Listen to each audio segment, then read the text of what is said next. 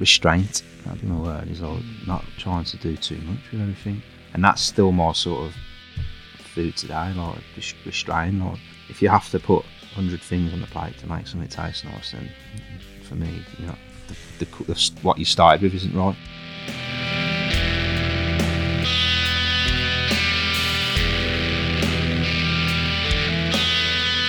Yo, We're back. we're back, baby. Back again. There's a cheesy Eminem song there somewhere. I was just listening to Eminem at the gym. Alright, nice. I don't know why. I'm lucky working in I Go to the Gym into the podcast. Yeah. I started working out, so I think, things are getting serious. On my 300th push-up. And I just thought, oh, that's Eminem playing. I feel like Napoleon Dynamite. Wasn't even out of breath. Fuck it. Good to... Wow. Oh, I keep getting... Maria's going mad that we swear so much in the intros, man. Yeah. Yeah. That's just how we talk. That's the whole vibe we've got going on. It's good to be back, man. Yeah, it's been a break. It's an unintended break. Yeah, kind of, yeah. So we'll explain where the hell we've been for the last few weeks. We wanted this episode to come out a few weeks ago. I was always planning to go to Ireland for Easter, have over 2, maybe 3 weeks off or something like that. But then my laptop broke before I went to Ireland, which caused me stress and made me want to throw a laptop at a wall. I swore lots of times. Got that sorted, went to Ireland, and now we're back. So that's where we've been, if you've missed us. Yeah. We're back. We might take breaks, but don't worry, we'll always be back. We love doing this, man. So while I was in Ireland, looks like you have been having a fucking spectacular time. Mate, I've eaten everywhere. It's ridiculous. I was just looking at the social, he's out again. You know what? It was Easter, and then there was the kids were off, so I booked time off. And you know what it's like: you book time off, you want to make the most of it. Yeah. So I've eaten loads of places. I was going to say, I'm making the most of it for us. It's going out and eating. Yeah, I've eaten some cracking places. We'll go over them over time, but Yeah. I mean, I'll stick most of it on the newsletter now. So obviously, if you haven't subscribed to that, Breaking Bread Bite Size, all the links will be in the notes. Go and subscribe to that and have a look at that newsletter. We'll tell you where we've been, places we recommend, all that jazz. yeah, a lot of the place we've been before: Isaac's, cocktail bar at the Grand Mandalay, Rabina again, which is always fantastic. Pizza, just, all the usual places. But I've been somewhere brand new, somewhere in Solihull. Yeah. A bit of a link to the podcast. I was going to say, you're building that up. We're going to talk a lot about him now for the next I know people hour have and a clicked half. on his picture to get on the podcast, so they know what's going on. But now I got to eat there at Toffs, Solihull. Yeah, man. Very lucky. So this episode is with the awesome Rob Palmer, the owner of New Bar Toffs. It's not the new owner. Set up a place in Solihull. Most people probably know him from Peels, Hampton Manor, where he won a Michelin star. Just massive talent. And the fact that it's decided now to open up in Solihull is just... You know what? I think we Solihull's on the up, messaged each other. We were like, yes, finally Solihull is a decent restaurant. You know what? It's got a couple of good bits. It's got good cocktail bar, some street food, Indian food is all good. It's nice to see just a nice fucking restaurant open up there. Yeah, somewhere that you can go for your birthdays and wedding anniversaries. We know stuff behind the scenes, and there's more coming into Solihull. It's nice to see Solihull's finally going somewhere, and you've got Solihull Council and Solihull Bid Team.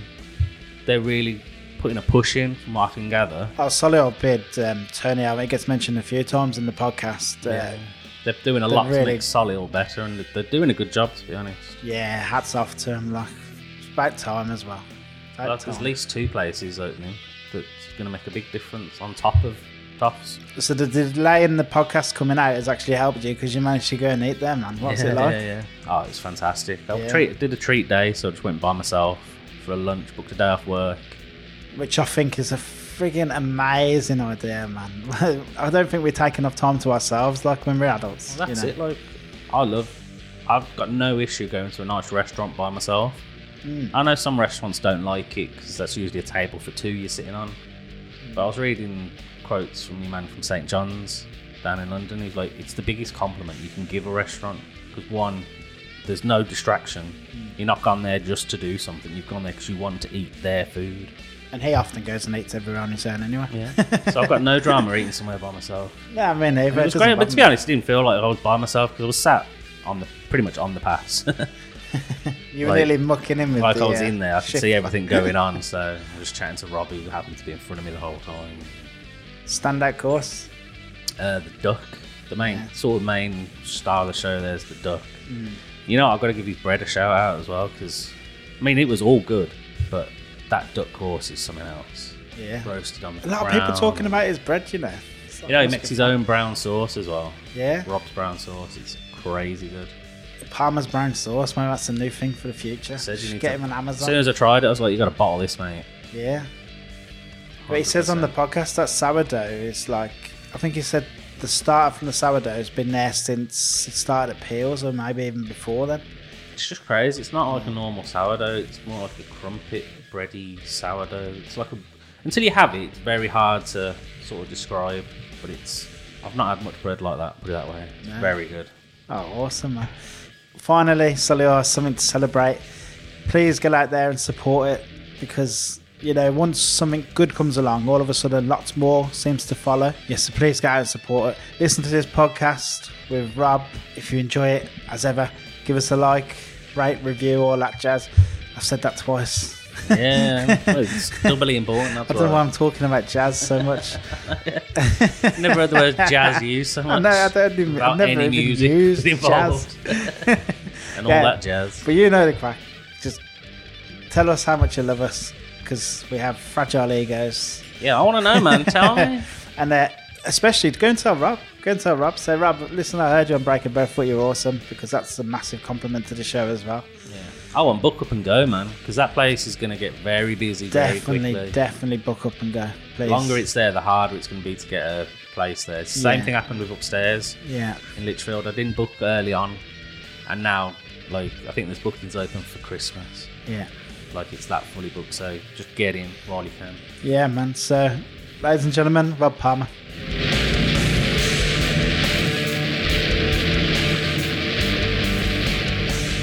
Yeah, typical podcast fashion, man. I'm already recording, so Oh, there we go. We're away. that's us fresh out the. I don't know. I was going to call them. What are they called? Fresh out the fryer. They were the horses. What are they called? Traps. The gate. Traps. Traps. There we go. Traps, that's the dogs. The traps. Yeah, so better let everyone know who we're talking to. It's Rob Palmer. How you doing, mate? I'm good, thanks. Yourselves?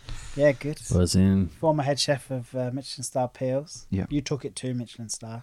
Wasn't Michelin Star before you got there. No. Just saying. Yeah. No, it weren't. But We'll get to that, man. they've retained it this year as well, so I'm pleased for them because the two lads there work for me, so it's good news. Oh, that's gracious of you nice. to say that, man. You weren't just born a Michelin Star chef opening your own restaurant. How did it all start out, man? In terms of getting into cooking, I don't really know. I just sort of enjoy cooking and then thought, might as well try and do it as a career. I did it straight from school. It was like I fell into it. I didn't want to do it. Which is quite strange as well, because a lot of chefs quite often fall into it, don't they? But I did choose it as a career choice and then sort of just, went for it. And then obviously 17, 18 years I've been in the industry now. I thought, why not? Let's do it. What was it that made you want to get into cooking? Just look like an easy job. I think I Yeah, always that's what I take job. I've asked this question. I thought, yeah, that's easy I enough. think it's because when I was a kid, sort of cooking was just coming on the telly quite a bit, wasn't it? And it probably did look a bit more pretty cool and a bit more glamorous than it actually is. But Ready, steady, cook. yeah, well, I don't know, yeah, maybe. You had the Ramsay, bag. that sort Yeah, of you seen boiling Ramsay. point, boiling Fuck this, point fuck coming you, up fuck and- this. Oh, yeah, I'm having a bit of that. Yeah, and it probably looks a little bit more glamorous, and thought, yeah, why not?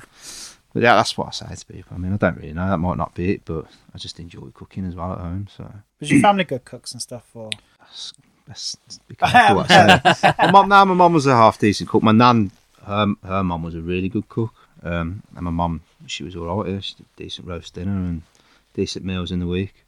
Her brother was a butcher in a wholesale in town, so he used to get every month. Like, he used to turn up with a shitload of meat, and he's all right to swear, isn't Yeah. he? He used to turn up with a shitload of meat once a month and sort of fill the freezer up, and it was like everything, so offal, all the old school stuff. And so I grew up eating like liver and heart and stuff like that, and I still love it now, to be fair. The only thing I can't eat is brain sort of thing. There's that turn brains, they're just wrong. Yeah, I need to try lamb brains. I've got a No, recipe you for don't. lamb brain burger. And I keep You don't. St. John's recipe, and I'm like, oh, shall I give it a go? And the missus is like, well, you'll be the only fucker doing it. Yeah, lamb's hearts and livers and stuff like that. I love it. But brains and that. It's unusual for a kid to like that. Have you got kids now, or Yeah, would they eat any of that? nah. What about tripe? You eat tripe? Nah. I had it. I'm not going to mention where, but a really good, like a 2-star restaurant, and I thought if they can't make me enjoy it, then what's the point? Just it's not something Yeah. that feels like it should be in your mouth when you chew. Might, You're like, this might can't be right. amazing, but I just didn't enjoy it. So No. yeah. We talking culinary college straight after school then? No, I did an apprenticeship, so through Solihull College. Strangely, it weren't through Birmingham or anything. So I just did a level 2 apprenticeship, MVQ. That was it. I did 12 months as an apprentice and then went straight into it. Started at the Hilton at the NEC, to be fair, the big Hilton, and did 1 year there as an apprentice, and then stayed there for I think 2 or 3 years after that. Then it's one of them places. It's a good place to learn your trade, but then unless someone gets carried out in a box, then nobody gets a promotion. So, Yeah. it's one of them. Everyone stays there, and it's like I was never going to get promoted there. It's a big company, and I just thought I'm ready to move on now. And I went to the Forest in Dorwich then. What was the hotel like? Was it a bit of a shock to the system? I suppose if you didn't know any better. Like, What, the Hilton? yeah, as in working. Well, in as a the hotel. 16-year-old, it was like this is what I thought it was. Like loads of chefs everywhere. There must be about 100 chefs in that place. I just thought it was standard. Even like, just chefs everywhere. It's like pastry had about 12 chefs. The main kitchen where I did all the banquets and events was like loads of them in there. And then I was in the F&B side, in the restaurant side. So I was always restaurant based. I've never been like events based at all, really. I did a little bit when I needed to, but I've always not shied away, but preferred the restaurant than doing weddings and events. And Loved it straight away as soon as you walked in. Or? I think so, yeah. Well, I must have done. I'm still Must have going. done. Still going now. I'm still going now.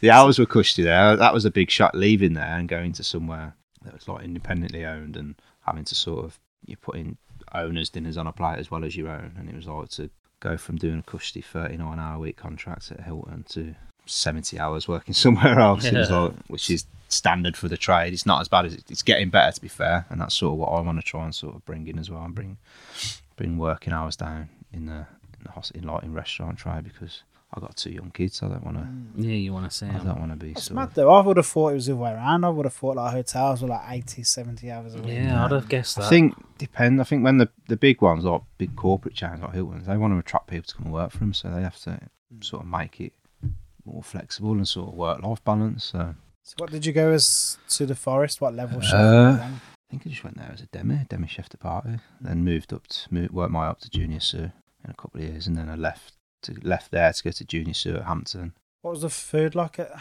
Forest at the time? Because it's like obviously it's butchers now, so it's pretty good. But So it went was for a little. back then. It was 2 rosettes. And like I said, we always thought we were sort of knocking on the door of 3 rosettes, but I think the owners were content with where it was. They didn't want to probably put the level in investment into it to push it that little bit further, which we all know it needs a bit. To push that bit further, you need a bit more investment. You need an extra chef or to cover the busier days. And I think they were happy, just and content with how it was. And as chefs, we was a bit frustrated with that. We wanted to push it, but in the end, it was what it was. And yeah, it was a good standard. I enjoyed it. That's where I sort of found my passion then for like proper sort of fine dining restaurant food. I did it at the Hilton, but it was different there because it was so corporate. But at the Forest then it was sort of like your local restaurant, or with some rooms with it as well, so people could come from a bit further away if they wanted to, but it was more of a local restaurant. And then I think that sort of pushed me then to go a bit further and try and I had interviews at other places, just at the time probably just didn't work out at the time,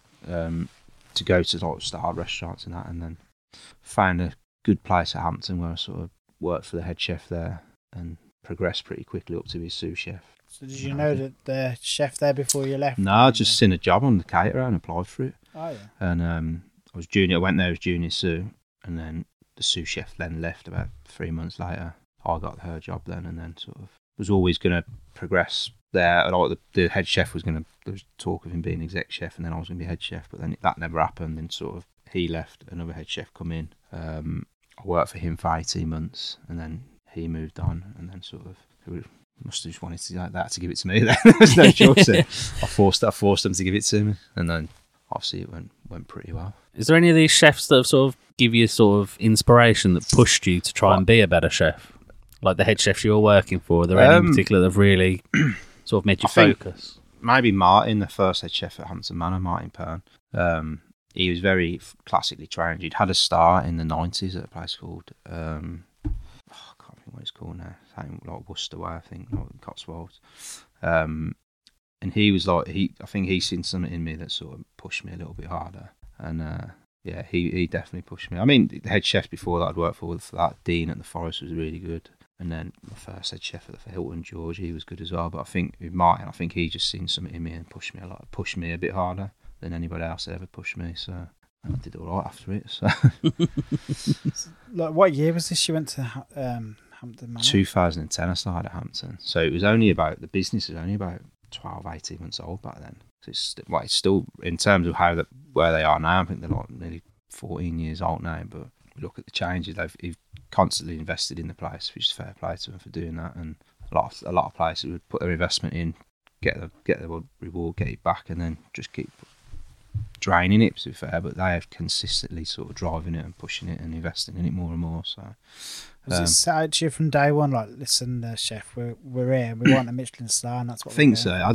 I think when they brought the property, that wasn't the initial plan, but then they got a chef in Martin Pern. He was like, this place could be like something special. He was sort of coming to the back end of his career, where he'd sort of been out of the industry for a bit, or out of that sort of top level of the industry for a bit, and he took that on, and I think it's his sort of last one song, I think, for him, and he pushed it to a level as much as he could, and then I think there had to be a few changes more to get it to the next level in terms of refinement and putting a bit more in, getting a few more chefs and everything like that. But I think then that sort of the drive was to get a star, and then another head chef come in who had sort of really good CV on his hand and worked at some top places around the country, and he didn't, sort of, whatever reason, it didn't work with him, and then sort of I got the job. I've never worked I've just told you my CV basically. I'd never worked anywhere with Michelin star before. I went and did some placements. I did a stage at Inisheer Hall in Wales with Gareth Ward. That was right at the start when Gareth took over there. The previous owners were still there when I did that. I did a stage at Knife and Outlaws in Cornwall. I did a stage at Andrew Fairley's up in Scotland. But I'd never been employed by a sort of Michelin star kitchen other than a few placements. So. How did them stages affect you? Did you like? Do you know what? I learnt a lot on them, but sort of, like, you go on stages and you see people go for a stage for like 3 months or a month, depending on where they're going. But I did that places there, and I thought a week was plenty to see what you need to see. I mean, in some of these places where you go like, and you stage there for 6 months, you might be just stuck picking herbs for a month, so you don't learn nothing. But somewhere like Knife and Outlaw, like, let you get involved quite a lot in what he was doing, and so because it was such a small team anyway. I think there was only 4 or 5 chefs there employed, plus Nathan. And it was like, you've seen everything anyway, so it was a small kitchen, so there was nothing, you couldn't not see everything because you're all in a little tight space. It was great. But yeah, stages, they are good, yeah. I do recommend going on them if you can afford to take time out and not get paid for a week or so or whatever. If anything, you say you haven't come from a Michelin star background, it kind of reinforces, you know what, even though I haven't done that background, I'm still pretty good. Yeah, exactly. Yeah. I mean, just because you haven't worked there doesn't mean you can't do it. Like, as long as you respect what you're doing and you work hard at it, it doesn't matter. Like, you can definitely do it still, for sure. Sometimes it helps to have a new perspective on things as well. Like, you do see it sometimes, when there's a bit of a family tree from one restaurant and then their chefs get Michelin stars. Yeah, exactly. Yeah. And it's very similar. And then all of a sudden something new comes along. Something breaks the mould a little bit. It's good. And now, the way I see it like now, so Darren as well, who's head chef of Hampton now, and Monty, who's head chef of Peels, together, that neither of them have ever worked anywhere that have got a star other than there, and they've retained it. So it's like, it is good to see that you're breaking the mould a bit. You don't have to go and bust your ass in London and these 1 and 2 stars in London to win a star. You can sort of do it a different way. Was the wall garden there when you started? Yeah, so it was there, but it wasn't sort of, it was just overgrown, like with brambles and everything in there, a few stinging nettles. So you can make a crumble out of there. Yeah, that's about it. Right. Some nettle soup or some blackberry crumble. That was about it. But so did you have any part in initiating the whole? yeah, I've tried pushing them for years and years to try and do something. To be fair, there was a couple of little plots, but the local sort of village they had their own plots there, and in the end, they politely moved them along, and then we sort of grown, and we got a garden and started growing, and then during the summer and sort of like early winter, autumn, I'd say about 80% of what was on the plate, garnish wise, was from the garden. Like, we worked really hard to try and do that, and now they've took it to another level now. But they've got a team of gardeners in there. We just had one. When I was there was just one gardener who sort of worked, I think, 3 days a week to try and get it going. So, and we tried. We had to harvest it ourselves. We had to go and pick it all ourselves when we needed it. We never had someone like bringing it up for us. We had to go and do it, pick it, wash it, bring it into the kitchen. Kitchen porter going mad because you drag mud everywhere through the kitchen into a pot wash area. But yeah, so we sort of pushed hard to get it, and like in the end, we was growing. I used to have 2 beds full of celeriacs there, sort of, because they take basically all year to grow. We used to do a dish with celeriac when I was there, and beetroots, we'd grow as many as we could because I had a beetroot dish that we used to change do a seasonal dish at the start of every season. That dish would come on, but we'd try and get at least a good chunk of it from the garden, so it was sort of a bit of a story on the menu. Kind of tailor the garden towards your style of cuisine? Yeah, 100%. The garden influence your cuisine, like which came first? Probably both. Yeah. So the garden was always seasonal and always sort of veg, like British sort of veg, classic British veg based in terms of garnishes for the menu.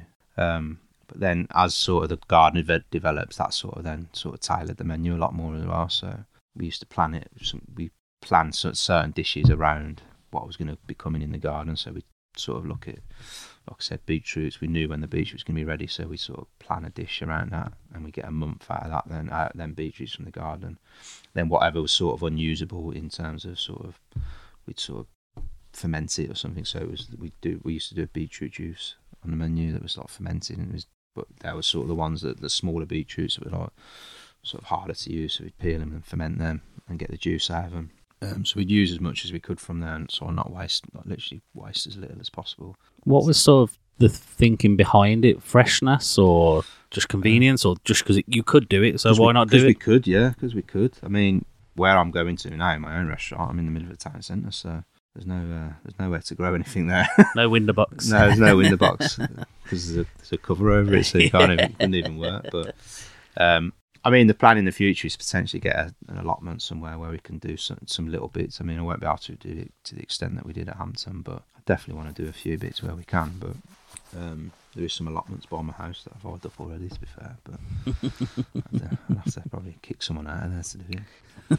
It's kind of like the dream, though. I feel like everyone kind of one day dreams of like kicking the corporate job away and just like starting a little restaurant with a little vegetable patch. Yeah, like, you know? Yeah, it's a bit cliche, isn't it? But it's nice though, like, you know what I mean? It's a bit cliche, but it's what we've done. It's what I did at Hampton, so it's like why not? Obviously, I haven't got the garden at the minute, but you know, hopefully this isn't my first restaurant. Like, the plan is to have another one in the future if we can, but just got to get this one to work first. So. Yeah, I'm surprised you're saying that. Obviously, we'll get to Toffs and like everything that's happening now. Yeah. To say I'm eyeing up a second restaurant in all the mayhem of opening it first. Fair play to you, man. I've got to get this one done first. It'll be a few years. Don't get me wrong, it'll be a few years, but like where I am at the minute, it's almost like probably it's small, so hopefully we'll outgrow it. That's the plan, to try and outgrow it so we can move on. Perhaps keep that and then do something else with it and move on to another site. That'd be the dream anyway, but we'll see. So how did you become head chef then at PR's? Like I said, the 2 head chefs previous sort of had moved on, and then sort of I sat down with the owner, the boss, and he was like, "We want to give it you." And then I had to sort of do a few things. That's when I went on my stages. To be fair, after that, he was like, "Obviously, you haven't got any sort of real sort of Michelin experience," so he said, "We'll sort of let you go, send you around a couple of stages," and that's what I did. So in the first 4 months of being head chef at Hampton, I spent 3 weeks away on stages, to be fair. That's why I'd built a good team around me that sort of I trusted. Darren, who's there now, so we trusted him as well to sort of step up when I went there. I had another young lad working for me at the time, Connor, he was brilliant. So I'd built a good team around me because I was part of building the team that was there as well. Even though the head chef was sort of there, a lot of them worked for Martin, the first head chef, and sort of Martin relied on me quite a lot in recruitment. I think because he was a bit older, he sort of relied on me to sort of bring younger people through a little bit more. So they'd all sort of, most of the team that were there had worked for Martin as well. So, and me as sous chef. So we sort of all knew each other really well and trusted each other. And it just worked. And then, like I said, I was only head chef, I think, just under 2 years. And then we won the Star, and it was just like... Did you change the direction of where the restaurant was heading?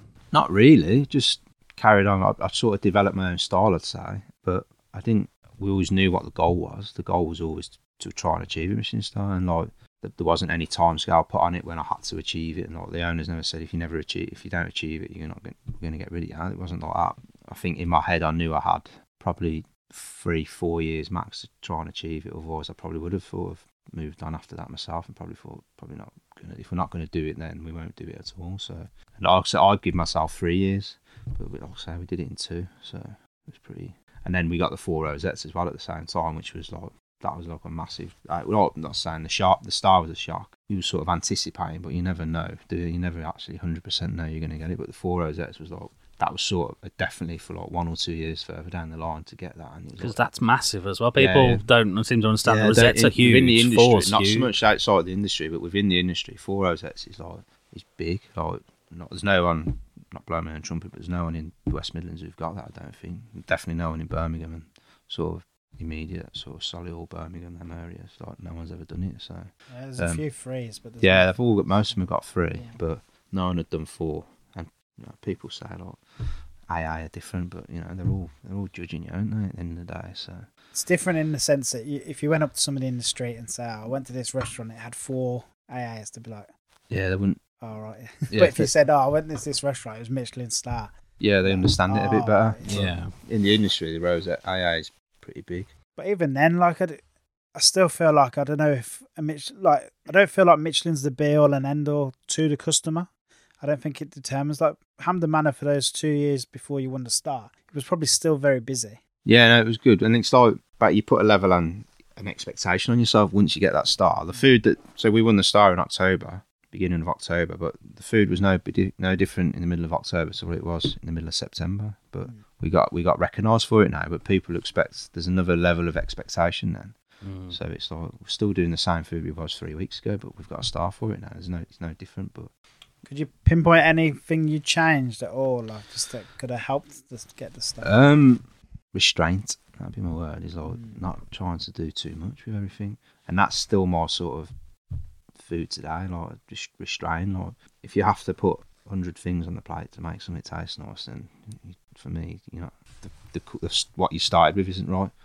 So for me, like a piece of beetroot that we like my beetroot dish that we've done. Like it's literally just the fermented salt and beetroot, and then we do classic beetroot and goat's cheese, but we do an ice cream with the goat's cheese, and it's sort of everyone that's sort of like a talking point straight away because it's an ice cream, it's not just goat's cheese. That's for me, restraint and sort of looking at something. And quite often we put a dish up in the early days, especially before we had the Star, we put a dish up and there'd be like loads of little bits and bobs on it and be like, does it need that? Does it need that? Does that have any impact on how that tastes? So it was like, if you take it away, you're not missing anything. So it's just sort of, that was the biggest thing. And that's what I'd say to any sort of chef, like when they start designing a dish, like to a young chef, is just, does it need it? Does it actually need it? Is it going to make that, it might make it look a bit nicer, but does it make it taste any better? Because that's what matters at the end of the day, what it tastes like, not what it looks like. Very brave. I mean, it's kind of like Simon Sinek. Have you heard of Simon Sinek, the book, Start With Why? No. It's like a businessy book, but I use it as like everything should really start with why. So if you're taking that, you're saying, so like, why is this on the plate? It should be like, what's the why in this? Very brave. You must have been quite young at the time. Either that or you had a really easy paper round, mate. But, I'm 35 now, so yeah, I was 29 when we won the Star, I think. So 28. Relatively young for head chef. I suppose so. Yeah. Well, I don't know. I don't see it like that because I was 27 when I got the. I think I was 27 when I got the head chef's job. So yeah, I suppose so. I didn't see it as young because quite often chefs were getting younger. I think it is more of a young man's game these days. 27 chef years though. They're like dog years. They're like I think I don't want to be doing like 60 hours a week when I'm 50 odd. I want to be paying somebody else to do it for me, hopefully. That would be the plan. But I don't think anyone wants to do that. No, anymore. exactly. That's Exactly. That's the way the yeah. world is, isn't it? And that's why I'm opening my restaurant to start with 5 days a week, but hopefully when it's right for the business, if I can work it out some way to make it financially viable, I want to strip it back to 4 days. And like I said at the start, I got two young girls that are sort of kids that I want to spend time with as well. How old are they? Got one 6 and 6 next month, and the other one's 16 months, so it's like full on. Yeah, I bet. Wow. 16-month baby and a new restaurant. Yeah, everyone's saying that. Didn't really think it through very well. Just one of them would be enough.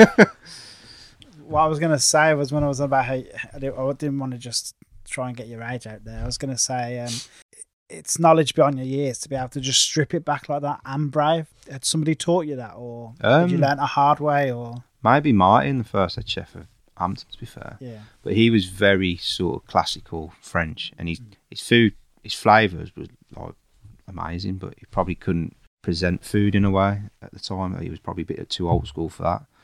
And then the chef then that come in after mine, was sort of very new school, modern, and probably did, in my opinion, probably tried too hard and put too many things on the plate. So I sort of took the best from both of them and sort of met in the middle somewhere. That's how I come to my style, I'd say. Like classic French to sort of modern cooking, and then met in the middle. Do you remember where you were when you got the star? Like, because did they have the events then? It was the first year. It was the first year they did the event. So, but you got did you get an invite in the post or something? Yeah. So I can't quite remember what happened. I think we'd been on a sort of the day before.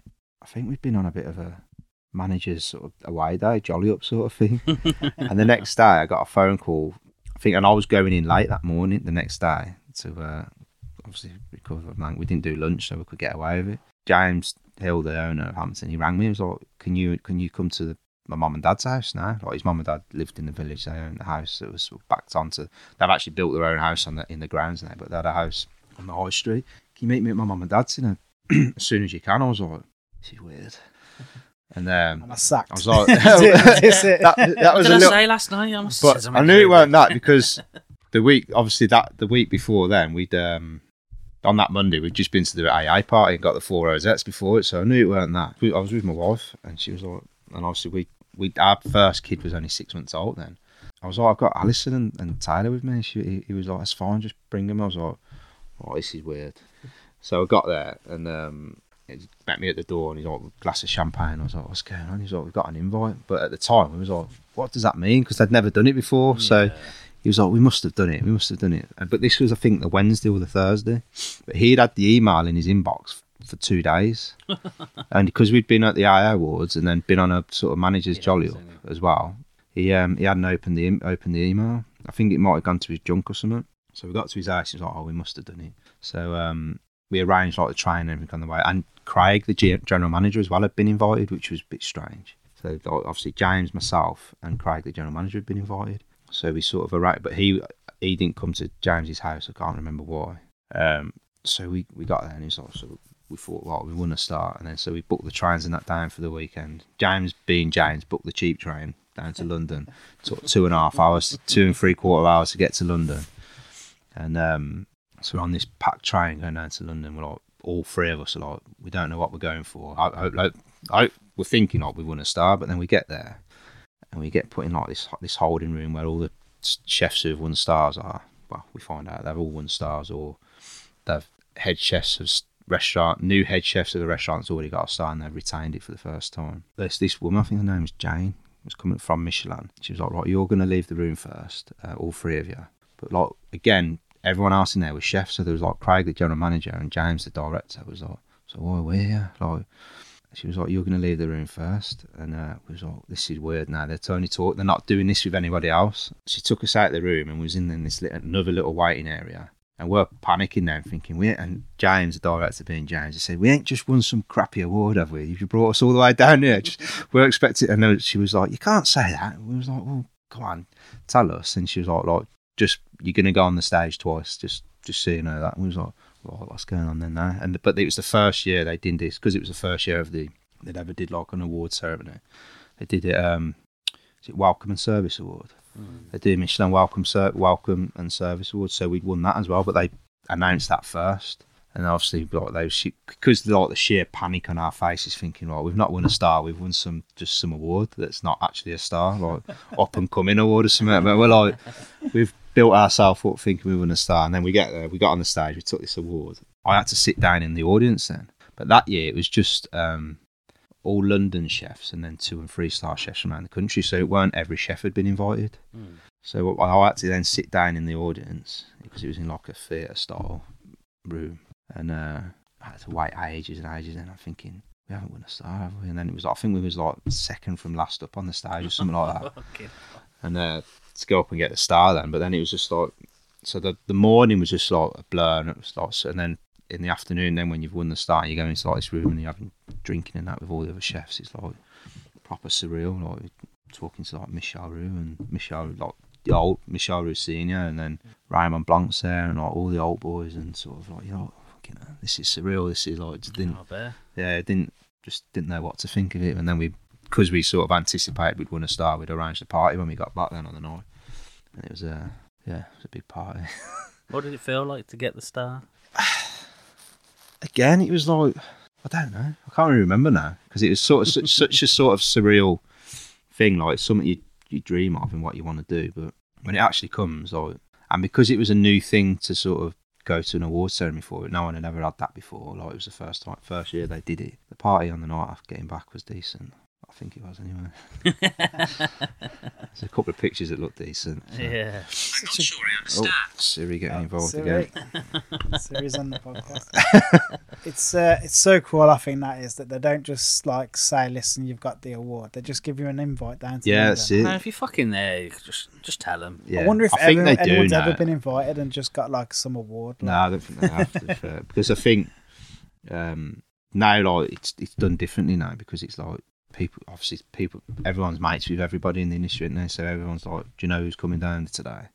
But I think the year Opheme won their star, we all knew Akhtar was coming down, so it was like, Opheme's won a star then, because like that year, the second year then, when I think all the other chefs around the country kicked off then, saying, why is London being treated differently? And it's right, all London 1 stars, and then 2 and 3 stars got invited to the first year, and then at the second year everyone was like, you can't just invite the London ones just because it's in London, you've got to invite everybody. So we all went down. The second year then, I went down with like Luke, Andreas, Glyn, Adam from the Cross, and Brad didn't come with us. Brad went, I think we met Brad there, and who else was there at the time? Adam Stokes. We all went down, we had lunch and that before, and we was like, do you know who else is coming? And like Tom Shepherd was with working for Adam Stokes at the time. He was there, and he was like, I spoke to Akhtar's coming, and he's like, so everyone sort of knew then on the way down, well, Akhtar's going to start then this year. Because Akhtar still had the same anxiety today. He was like, he said he got the invite, and then he was like, does this mean I've definitely won a star? Yeah. And I think he phoned Tom to say, like, what do you reckon, mate? Do you think Yeah. I've got...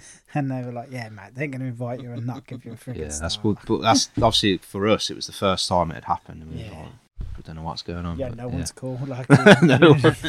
No. And like even James tried to email her back, like because his email come from the editor Rebecca Burr, and he was like tried to email her back or call her. I can't remember. I think he ended up having to call her because he had to confirm that we was going. But she didn't. Even then, she didn't give anything away over the phone. that's When so all you cool. chefs come rolling into London, and you said you went for lunch, where did you go for lunch? Where did we go the first year? Because that must have been a daunting table if the chef comes out and knows everyone on there. Just like, oh, Hyde? shit, I've It got was to cook for all Hyde. these. I think it was Hyde. Hyde. That was the year Hyde won their star in London as Yeah. well. So, and then the year after we went the Ritz. That was wicked, to be fair. Nice. Yeah, I bet. I know it's either going to go 2 ways. It's going to be somewhere like iconic, or it's going to be something like Chicken sours or something. yeah, or Burger King or something. Just went to Burger King. It's only once a year, isn't it? So. Yeah, you got to make an event of it. It's a massive achievement. Like, you can't really take it away from people. But I can imagine you're like phoning your gran and saying, "I got a Michelin star," and they'll be like, "What? You got Yeah. what?" What's that? Well done. What is it? Yeah, people still don't know what, even like builders and that I'm working for at the minute, doing the work, and they're like, what? So what? How much is a steak going to cost in your place? And like, it's hard to see. I always get asked that. They're like, I just a lot. Whenever at work you say, "Oh yeah, this restaurant, it's amazing. I went the weekend, Michelin star. Oh yeah, how much was the steak?" I was like, I go in my didn't old really local. work I like go in my Or you own get local. always that just tiny bits. You just get Yeah. loads of tiny bits of food. You go for the chip shop on the way home. You're like, no, you get enough food. stuff. I go in my local, at my old local where I grew up. But you can make a nice curry, can't you? Yeah, I suppose so. Yeah. What's the probably local? probably not as good. Castle Bromwich. I grew up in Castle Bromwich, so Oh, yeah. the Farthings. Oh, the Farthings. Yeah. Yeah. Probably can't cook it as good as Toby round in the Balti Garden, but I can do a decent curry. Just because I'm a chef, it doesn't mean I cook a good curry. It's magic, isn't it? What people think. Hamden Manor. You done another few years after winning the Stars. Yeah, about 5 years I think before I moved on. Then it was time to start on your own.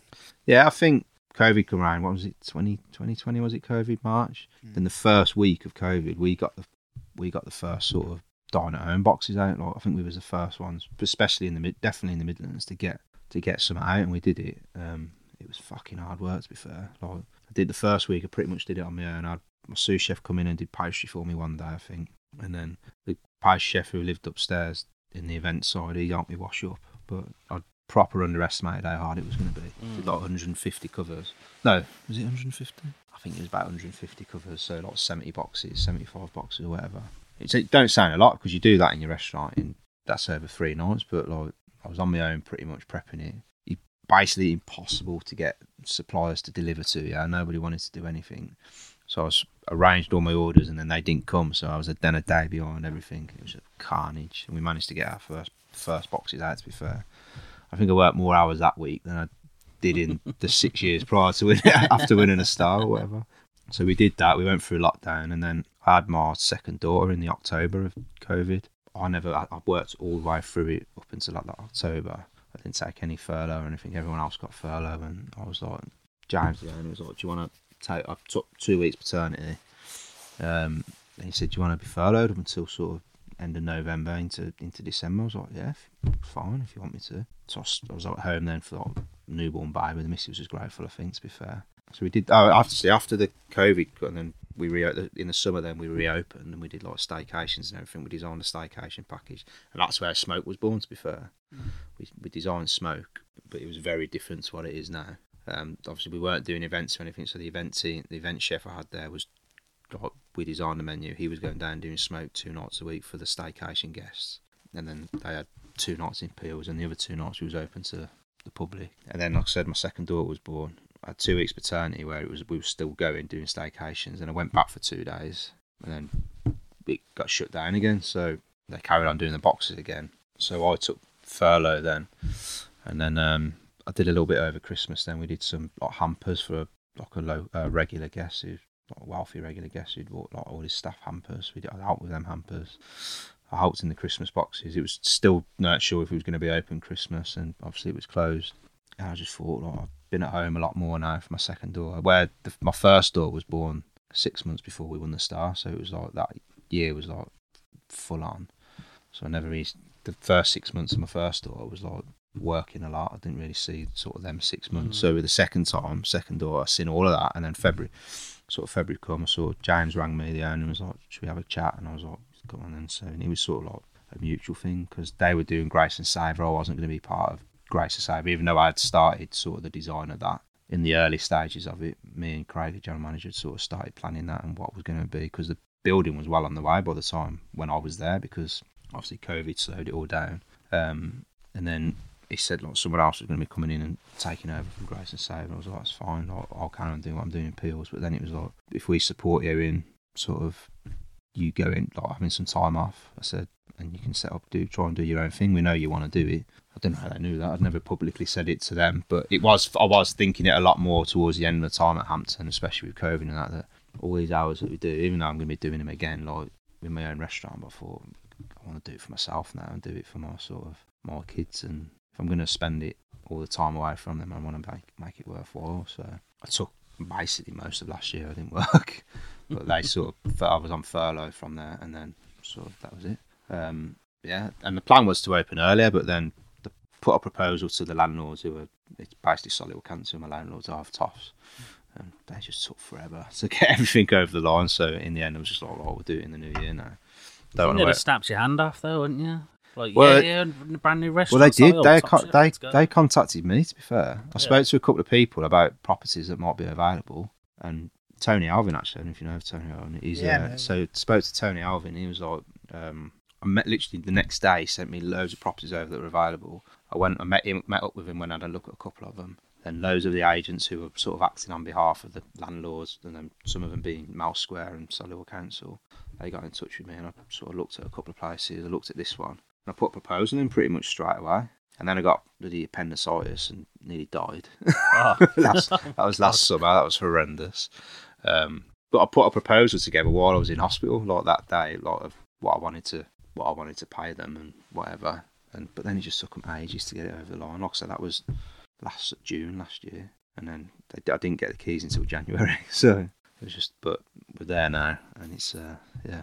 I know you were probably pretty good at the time with Hampton Manor, how it kind of finished. Yeah. But do you think you would have had your own restaurant if that didn't happen? No, not now. I think I'd still be there. If COVID hadn't come, I'd probably still be there. So it might be a good thing. Maybe, yeah. I think COVID's been good and bad for different reasons for different people, hasn't it? So I think, obviously, if COVID hadn't come around, I don't think I would. I'd probably still be there and doing what we was doing. But in hindsight, I'm glad it's happened. But there's exciting times ahead. Yeah. I've got a few more grey hairs over it. But Yeah, I bet. So Tufts, what can people expect? What direction you going in with this? So it's going to be the same style of food as to what I did at Hampton, because that was sort of the style I developed That's in my your time. style. That was my style from the time what I was there as head chef. So same ethos around ingredients. The core of it will always be British. So down for meat, veg. I'll import. Obviously, Britain now is Japanese, Chinese, Indian, Asian, everything, French, European, whatever. Like, so we influences from all around the world in it, but the core ingredients will always be from sort of England, if not a little bit further afield, Britain. But I won't be getting Wagyu beef from Japan or lobsters, Canadian lobsters or anything like that. Everything will be sort of British oils. It's a tasting menu. Yeah, we taste it's menu. all So I'm tasting. doing 3 lunches a week, Thursday to Saturday. It's going to be a 4 or 5 course option at lunchtime, and then dinner time Tuesday to Saturday. It's going to be a 5 or a 7 course, but dinner time is going to be a little bit more elaborate. So there's going to be a few more snacks before the main 5 or 7 courses. It'll be a little bit more elaborate, and like the scallop will be on the menu. Just because I think lunch trays are not what it used to be. Like, we didn't even do lunch at Hampton Manor in the end, because like, we used to, and then it was just dead. So it was like, why are we putting this time and effort into doing a lunch menu and a cheap prefix menu at lunchtime, and hardly anybody's signing up for it. So, but I think as a small business like me, I think if I can get 3 lunch services in a week and sort of fill it as much as I can, I think it's worthwhile doing. But Hampton Manor had the different facilities to be able to sort of not bother with lunch and do something else more corporate if they needed to.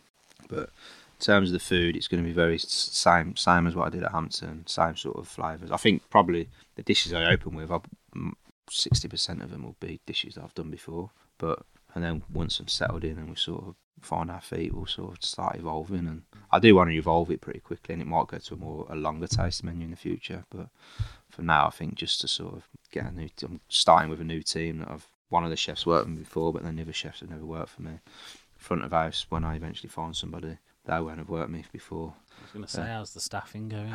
Chefs was like easy, got them straight away pretty much. Like, I think that's because sort of Ben, who's coming as junior sous to start with, but I think I'm going to progress. I want to progress him up to sous chef straight away as soon as I can, because I think he's almost ready for it.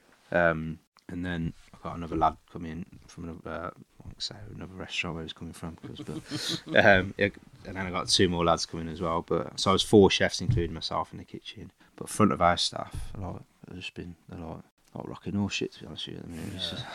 Are you getting a sum in as well? Not to start with. I will in the future, but I just think to start with, it's one of them. They cost a lot of money.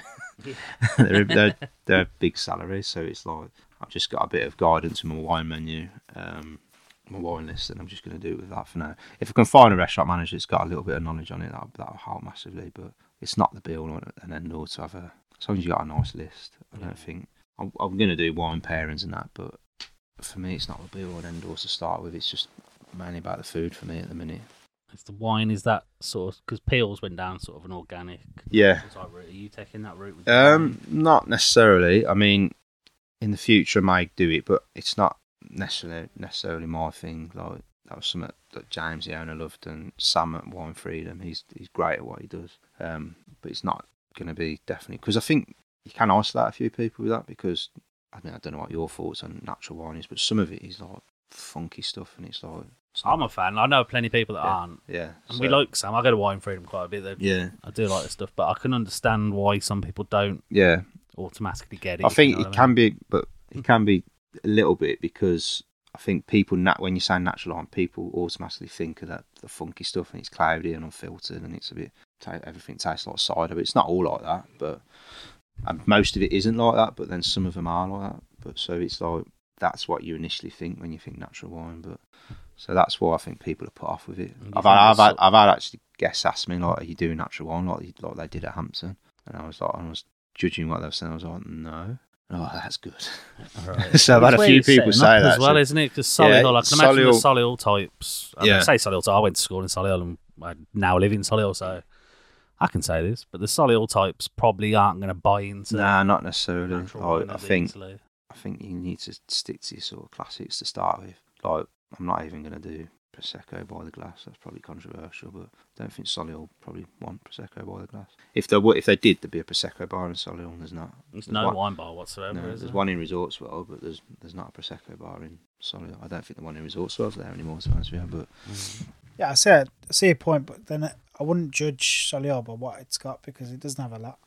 No, it doesn't. It does not. And that's sort of one of the, when I was sort of looking for a venue, a property to go into, I looked at the rents and the leases that people wanted, and it was just extortionate. And I was like, this is why there's no independence in Solihull. And there is a few more now, but that's because they must have done the same as me and pushed them hard on getting the rent down. Like, you're going to be there, and there's a few other places. Like, Solihull's getting better. A lot of, and if you speak to Tony Alvin, a lot of the places in Touchwood now are also independent. Like, I'm saying there's one guy who owns quite a lot of them, but they're all different outlets, different cuisines, different concepts.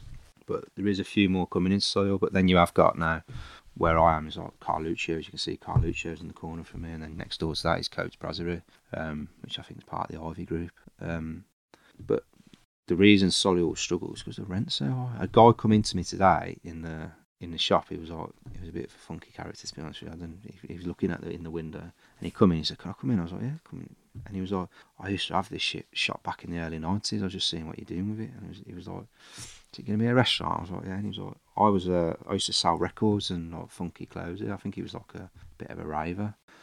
And he was like, and he told me, and he was like, he tried to get what I didn't tell him. He was like, "If you don't mind me asking, what's your rent you're paying here?" I was like, "Well, I do mind you asking, to be fair." He was like, "I was paying 500 quid a week back in the 90s for this." I was like, "Fucking hell, I'm not paying that now."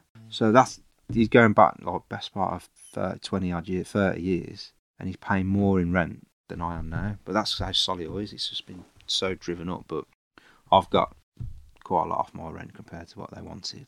But they need to do that to get independence back into Solihull, and that was sort of what I pushed them for. Taste Collective just there as well. Yeah, I love Taste Collective. It's amazing. Was that any part in... A little bit, yeah. That sort of helped me choose it a little bit, because where I am, I'm in between the high street and there, like slap bang in the middle of it, and it's like, there's the Mason's pub right in the corner, so if you want to go for a pint before you come to a restaurant, you can go there. And there's, like I said, it is, and it's at the top end of the church end of the high street, so it is away from sort of the chain, like Weatherspoons and whatever. There's a few like... Oh, they just keep moving the Yates around. It'd be somewhere else next week. Yates. yeah. Yates is around the corner. Pop World as well, isn't there? Yeah. Used to be. I can't remember what it used to be. But it's at the top end of the church end of the high street. So you always find that when a few good things move into one little area, then it does start to get better and better. Like, at least you can go to Greens for a cocktail and then come to yourself. I was at Taste Collective on Friday. I was there the week before as well with a mate. Like, the pizzas there are amazing. They do that's Samora, I think it's called. The pizza, that's the one. Yeah. Strip club burgers are amazing as well. They're wicked. But they all care about what they're doing as well. There might be like street diners, like street food places, but they're all using, like Strip Club are using the same butcher as what I'm going to be using. So it's like they're using Aubrey Allen for their meat. And I went to any burger place, I think they'd be using Aubrey Allen, because Aubrey Allen, they're expensive because they use the best stuff. So it's like, and just a burger place in Solihull was using that sort of produce. So it's like, it is good. And that Taste Collective was sort of a good part of why chose that sort of spot because it's right there, and it's sort of, I suppose it's the in thing, isn't it, at the minute, street food. It has been for a while. I thought it'd die down eventually, but it's still going strong, isn't it, to be fair? They're always busy. I get takeaways from there. Strip club, yeah. Stuff like that delivered to my house, and there's always a good wait, and they're always, when you chat to them, they're always saying they're busy. Yeah. Are you apprehensive about just doing a tasting menu and not offering a la carte? Or? A little bit, but I think I'll be sort of being sort of untrue to what I'd do if I did do it a la carte, because even though when we won the Star at Hampton, we did have an a la carte menu, but we was always trying to push away from it, because even before we had the Star, I'd say 75% of the people had tasting menu, and then when we got the Star, it was more like 85 to 90%. So it was like pointless having an a la carte. So now I'm going in at lunchtime. I'm doing a 4-course and a 5-course, and the 4-course is going to be a choice on main course. So I'm offering a little bit of choice to try and get that. Maybe the sort of the lunchtime guests are probably a bit of an older generation, so maybe get them into it. But then for dinner, I'm offering a choice. There's a 5-course and 7-course menu to choose from, so there is a bit of choice, but it's not in terms of what you get, just how many of what you get. Yeah. No, I mean, I'm glad. I think I speak for both of us. We're very glad that you're doing that. Like, I think some places they kind of sacrifice their soul a little bit to do a la carte, and I think like, I hate it when you see money, like, you know. I hate it when you see a tasting menu made up of dishes from the a la carte. Yeah, I think if you've got to do an a la carte menu to get bums on seats, then there isn't really another way around it. But that's not what I want to do. So it's like, I do see a menu. I can't say the last time I seen a menu, but it's like sometimes you see it and it's like, that's what we used to have to do at Hampton, make a taste menu out of the a la carte menu, and that's why we sort of made the decision in the end, right, if we do just that, it's going to be better. The end product is going to be better, because I haven't got to think about proportions as much as what you do. So you can't just do half a main course portion just because you want it as a main course on a 7-course menu. But that's what you end up having to do when you're designing a menu like that. So, and I think the tasting menu each dish it shouldn't be just 7 dishes as well. It needs to be, each dish needs to be able to follow the next one, lead off from each other. Not that they need to be similar, but you can't have something that packs a massive punch and then have something that then is quite delicate afterwards. It's got to be sort of balanced all the way through. Should be a story, and it should be an example of like the chef. Yeah, saying, exactly. This is my style of cooking. This is all me. Yeah. This is the story. And then I think a la carte, you can kind of just dilute it down a bit, and then it's like, I don't. For me, I'm just probably lazy. I don't want to choose. I just want somebody. I want to sit down and have no choice and just say, "Give me your 7 best dishes." Yeah, here's my money. Fucking impress me. And that's it. So I'm only having 4 chefs in the kitchen, so I know now I've only got 7 dishes plus a cheese course we're going to work on, and then a couple of snacks and a petit four at the end to work on. Whereas if I had more chefs, then I can when I got the capacity to get more chefs, then I might do 10 courses, because then I've got another chef to help prep them extra courses. But as it stands, I'm going to have 7 dishes, then some snacks now, and each chef, then including myself, has only got to do 2 or 3 dishes each. Whereas you do an a la carte menu, you got a larder section, a garnish section, a sauce section, a pastry section, a canopy section, and they've all got 5-6 dishes each to prep, and it becomes sort of like you need more chefs then to do it. So for me, having, again, the word I said earlier, restraint, to sort of strip it back and bring it back, it sort of works in it's not just for, it works in terms of business model, in terms of your style of food. There's more than one reason to just do a tasting menu. It's sort of business decisions as well as, I don't know, quality. Yeah. Is it a large restaurant? 26 seats, so it's small as it goes. But that's quite helpful though, because you only have to find 26 customers. So that's it, yeah. You only have to find 26 people who want a tasting menu. Yeah, you know exactly. What I mean? So it's if like, you had a big restaurant, you might have to I try can and see, please the everyone. kitchen's open plan. I can see every seat in the restaurant. Well, there's no seats there at the minute, but when it's there, I'll be able to see every seat in the restaurant. You try and please too many people, and you please no exactly, one. Yeah. You know what I mean?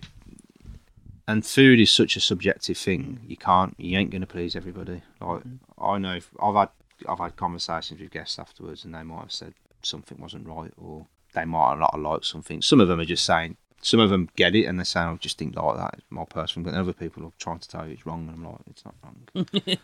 And you're not wrong for not liking it, but just because you don't like it doesn't mean it's wrong, because food's subjective. And I know what's right and wrong about the food that I'm serving. So if I knew it was wrong, then I probably wouldn't say I guess it was wrong. But I know that another 20 people had that dish exactly the same as them. So food's subjective at the end of the day, same as music and football. Yeah, football refereeing opinion, decisions. it? It's an opinion, isn't it? Why the name Toffs? So, well, it's a bit tongue-in-cheek for two reasons, really. So, my dad's one of 10 from Shard End in Birmingham. Obviously, my surname's Palmer. Back when they was growing up, there was a brand of confectionery called Palmer's, but they made a lot of toffee, so it was Palmer's Toffee. And then they was all nicknamed Toffee then, basically. Like, he's got 6 sisters and 3 brothers, but all the brothers were nicknamed Toffee, so then it was shortened to Toff. And then start of last year, sort of when I was leaving Hampton, my dad was going through bowel cancer, so he was quite ill. Even though now you wouldn't have known there was, even when he was going through it, wouldn't have known there was fuck all wrong with him. He was one of them old school blokes, just gets on with it. And so we sort of, obviously there's a bit of a scare in the family, and I was already sort of having this decision to come to this, and that's where the name come from, Toffs. And then Solly was known for being a bit toffee, like it's posh, so it sort of works. It just works, and people love it. I've even spoke to some like really like Solihull people, like posh Noel and Dorwich people, and they sort of love the name of it because it's sort of, they know. Yeah. You know. So yeah, that's where the name comes from, and that's where, I don't know if you've seen the branding, there's a little sweet in the O for the branding. That's sort of where it comes from. You've completely self-funded this. You haven't. Yeah. You've So got a few family members chucking in. So my parents have helped me. My dad's sort of a 40-odd year Land Rover stalwart with a decent pension, so he's sort of helped me and told me I don't need to pay him back until the business is making money, because they're happy and comfortable now. Let's go on, well, not so much since COVID, but they go on 3 or 4 holidays every year. He's retired now. So basically I said, just pay us back when you can, when the business is ready. So I've got a good chunk of it out of that.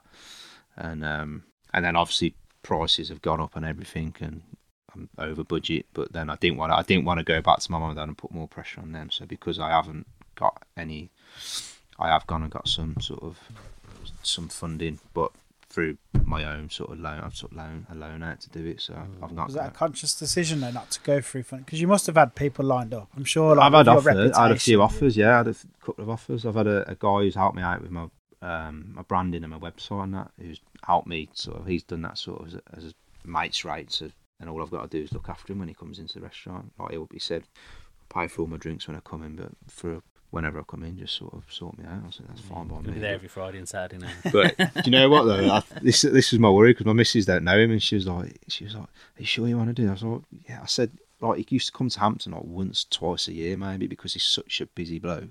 Like he don't get time. So I said, "Yeah, let's do it then." And I don't know how much it would have cost me to do, maybe $2-3 grand, but I haven't had to pay for that. But he wanted to invest in me, but it was like he wanted me to buy a property to do it. He didn't want to do it that way. And I said, look, and then I've had a couple of other offers, but I was just like, I don't want to work for someone. I want to work for myself. And I think you get an investor. Yes, they might be a silent investor, but you've still got to show them the figures at the end of the year. And I didn't want that. I wanted to sort of be able to say it's mine. And you get an investor, and the investor's like, I was chatting to a few people who I know went to the restaurant, and they were saying you should have done a la carte. Yeah, that's it. And it's just like, it's one of them. So that's why I've sort of said, let's do it.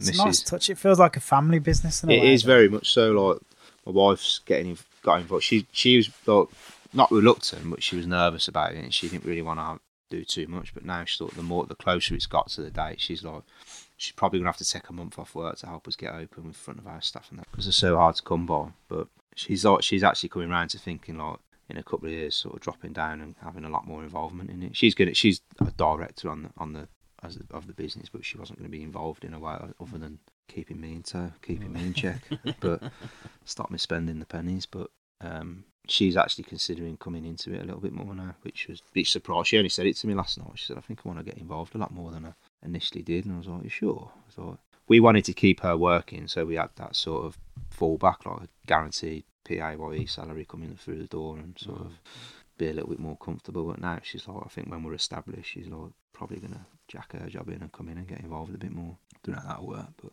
I hope her boss isn't listening to this. Yeah, I think he's been really good, to be fair, her boss. But she's management anyway as well, so so she's considering it, but we'll see how it goes. I'd like her to be fair. I didn't think I would at first, but just because I think working together. But now we have worked really well together through getting this set up. So I did say to her, I said, we're going to shout and argue with each other a lot, but I think we just got to put it to bed at the end of the day and then just get on with it. But and we have shouted and argued a lot about things, but it's still going well. Oh, that's going to happen anyway. Yeah, exactly. Without a restaurant. Without a restaurant, yeah. It's seen it work though. Like, you know, Stu up in Docket, like that work. They're a great couple. Like, yeah, we've seen a couple of couples, and it can. Brad and work Ollie really at well. Carter's, they work Brad and amazing Ollie, together. Ben and as well. Sophia at Le Petit Bois. It does work. Yeah, it does. I mean, we don't see what happens, obviously, when they go out. But it makes a nice atmosphere in the restaurant. Well, you're there that long as well. At least you're getting to see them. Yeah. Well, the thing is, another reason we done was because we got 2 kids. If I'm at the restaurant all the time, she needs to be at home. I don't want to be leaving with grandparents all the time. Yeah. So if she does come in, it'll be for more like the lunchtime services. So when it is like the kids are at home, it will be then. So like she'll never be involved 100% in the restaurant doing every service, because as a family that just don't work. So Not trying to put your head on the block here, but what's the aim? Is it a Michelin star? yes, it is. But at the minute, I just want to get open, start cooking food, and do what I'm not cooked now for nearly 12 months. Like I said, I did some pop-ups before Christmas, but it's different. It's a to mad cooking. question. Yeah. Like, how do you can't really open aiming for a star. Like, you got to do your thing and hope that it's good enough to get a star. Like we won a star at Hampton when I was the head chef there, so why would I not open my own restaurant and not? I'd be lying if I said no. Yeah. So Yeah. put my head's on the block now, innit? So I knew it was a bit of a loaded question there. And that's why I leave it to the end. You leave them questions to the end. is this the end? Then? If the chef walks out, then at least you've still got a whole podcast to go with. That's one of the first things I learned. That was. When does it open? When's Toffs open? It's supposed to be 2 weeks, so Yeah. we've got a fully booked restaurant that weekend and the week after, to be fair. So the week after that, I think. But just need my power to be Is that every day, including the Tuesdays? pretty much, yeah. Wow. I think there's a couple of seats here and there, but I think pretty much, yeah. I'm glad you're open on Tuesday. That's a good touch. There's hardly any open Tuesdays. am I? Not anymore, no. I think since COVID, everyone's gone to 4 days, haven't they? But Bad for you, but I think- nice for us. I think that, like I said, that will be the plan, to try and go to 4 days eventually, I think. But I just think opening a new restaurant, I think like Tom Shepherd in Lichfield, he's started off at 5 days, but now he's stopping Sunday lunches now, isn't he? I think. Yeah, he is. Yeah. That's So- the way to So do it, that don't way, they? yeah, Get your that's all star and then that's But I it. Sunday never lunch ever wanted crack. to open Sunday lunch. I hate Sunday lunches, like working. I don't mind going out every now and again, but I think we had it off air about cooking Sunday lunch. Like, you cook a Sunday lunch better at home sometimes than going out. Like, Yeah. And as a chef, when you cook Sunday lunch, like at 12:30, it's beautiful, but then come 3 o'clock when the last guest is turning up, it's just not as good as it was at 12:30, because it's just how it works. Yeah, so. that beef's been there a while. Yeah. So it's like, yeah, I hated working Sundays, and as head chef, Sundays off, and I never wanted to change that. So yeah, Your own boss, you do as you want now. yeah, mate. exactly. Yeah. Is there anything else you wanted to bring up, or Don't think so. we've done well over an hour now, you know? Have we? Yeah, Everyone says Fucking hell. that. I know it's Goes mad, so and it quick. just flies by. Yeah. So you're Yeah. a busy man, and you Yeah. don't want to take all of your evening. So we just got some quick questions at the end, Go on then. just about you. Just a fun way to end the Just a fun way podcast. to end Carl's it. got It's these just questions. shit I want to know about people. What's your favourite movie? Independence Day. The first one. Yeah, Will Smith one. Yeah. What's your favourite TV show? Peaky Blinders just started again. Innit? So Yeah, big even fan. though I'm a Villa fan, Peaky Blinders. Do you have a favourite cookbook? I think Ramsay's 3-star chef sort of proper opened my Yeah, eyes up to sort of the world. just Of, the world, culinary world. culinary world. No, I've had it. I was working before that, but I think I seen that book and I was like, what? And the recipes most of the recipes you can actually do as well. Where like the Fact Up book's amazing, but I spent a fortune on it when I couldn't really afford it years ago. But even in a professional kitchen, you can't cook half of it. So no, I've it's bought like- a couple of books. Like, I spent £8 on the book. Yeah. Looked at it and gone, I ain't gonna be able to cook shit. Yeah, out I of think this. in terms of sort of making me think about how I cook, like Ramsay's, but yeah. Cool. Do you have a favourite band or artist? Loads. I like indie, and rock. So love the Beatles. Love listening to the Beatles. Did you watch the documentary on Disney? No, I haven't watched it yet. You gotta watch it. It's Yeah, I know. really good. It's sort of mental on my just list watching to them watch come it. out with the songs, man. Yeah. Out of the blue.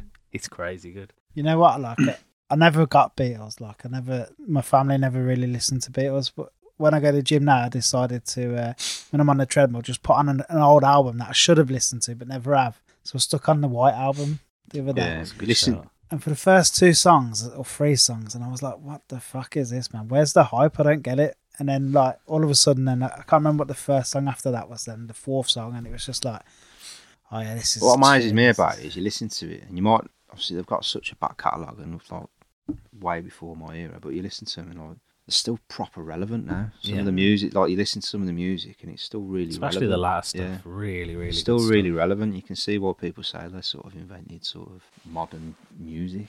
But the first song on that album, And I'm is, not any USSR. Yeah, I'm not any music Relevant. expert. I just like listening to it, but you know, I can't play any sort of instrument or anything like that. No. Do you have a favourite beer? Just a lager. Normal lager, any brand? Hate craft beer. Yeah, not a Hate- fan. No. So there'd be no Look, craft you both beer. looked at me then like I was like, No, that's unusual for a chef. You don't ever though. hear I hate many craft beer. I times. find it's so overrated. It's one of the things, but just normal European lager. I love it. Can't go wrong. What's your favourite big fast food chain? KFC. Nice. What's your favourite takeaway? Indian. No, I don't know. Not really got one. No. Oh, just any of them. But I love going out for an Indian. Where'd you go? Probably for an Strict Club Burgers at the minute in Solihull. That's a good show. Yeah. Can't go wrong there. Deliveroo. Do you have a local Indian you want to tell us about? That's any good? Not local to me, to be fair, but local to where I used to live. Kismet in Castle Bromwich, Shard. Someone's told me about that. Yeah, Yeah, it's a lad I decent. work with told me about Yeah. that. It's good. It's opposite the Bradford on the Chester Road. Nice. It's decent. What's your favourite dish that you cook at home? Roast chicken and chips. Yeah. Yeah. loads of Anything mayo. special? How do you do it? Nothing. Just roast it. Just Put roast some it. chips Loads on. of salt, chips, peas, home cooked chips. You know, it sounds great. Everyone asks me that, and that's like roast chicken, chips, mayonnaise. Sorted. What would you be doing now if you weren't a chef? Oh God, I don't know. I could always do a lot. I was always half decent at sports. Not really good, but probably some sort of fitness related. Even though you wouldn't look at me now and think that, but when I was younger, I was fitter. But I don't know. I've never really thought about doing anything else, so it's difficult hard to to sort of say. answer that question. But yeah, What's your favourite food destination in the world that you've been to? New York. Yeah, Yeah, big fan. yeah, I love New York. Got married there, so. Oh, wow. Yeah, but yeah. So first year we got married there. We went to 11 Madison Park.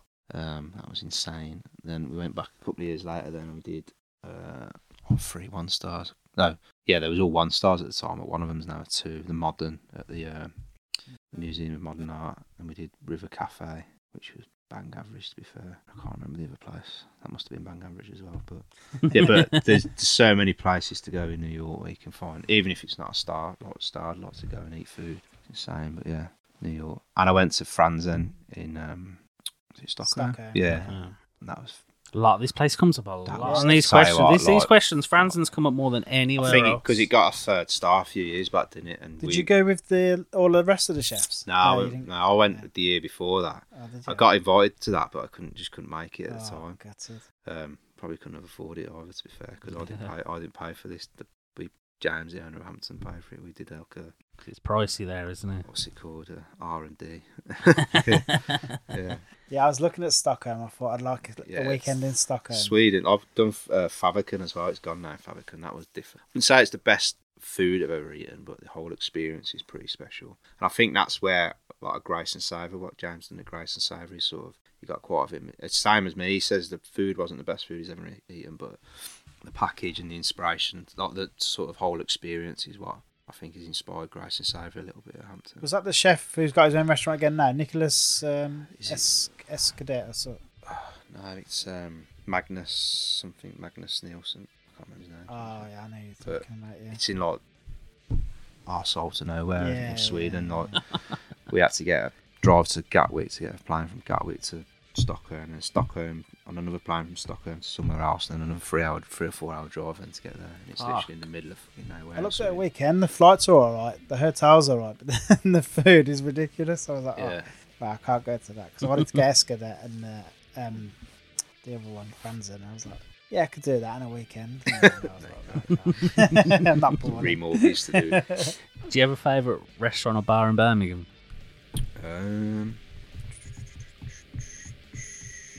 Pure Bar. Pure Bar's a good show. Food's great as well. You know, it's craft beer. There's one I was on going there. to say you One on said no to craft There's beer. one on there that I don't mind. I can't remember what it's called though. And Yeah. Nice. The Purity Lager, innit?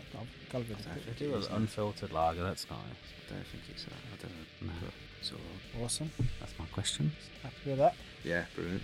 Brilliant. Thanks very much, Rob. Yeah, No, thank no you very problem. much for coming on. Best of luck with Toffs. I'm really looking forward to it. Yeah, Not just saying that Just get because you you're in sitting when in you, front of as the soon as you screen. get in. Something exciting in Solihull, man. I'm It's about well up time. for it. Best of luck for it. Yeah, Thank you very much. No Appreciate problem. it. Cheers.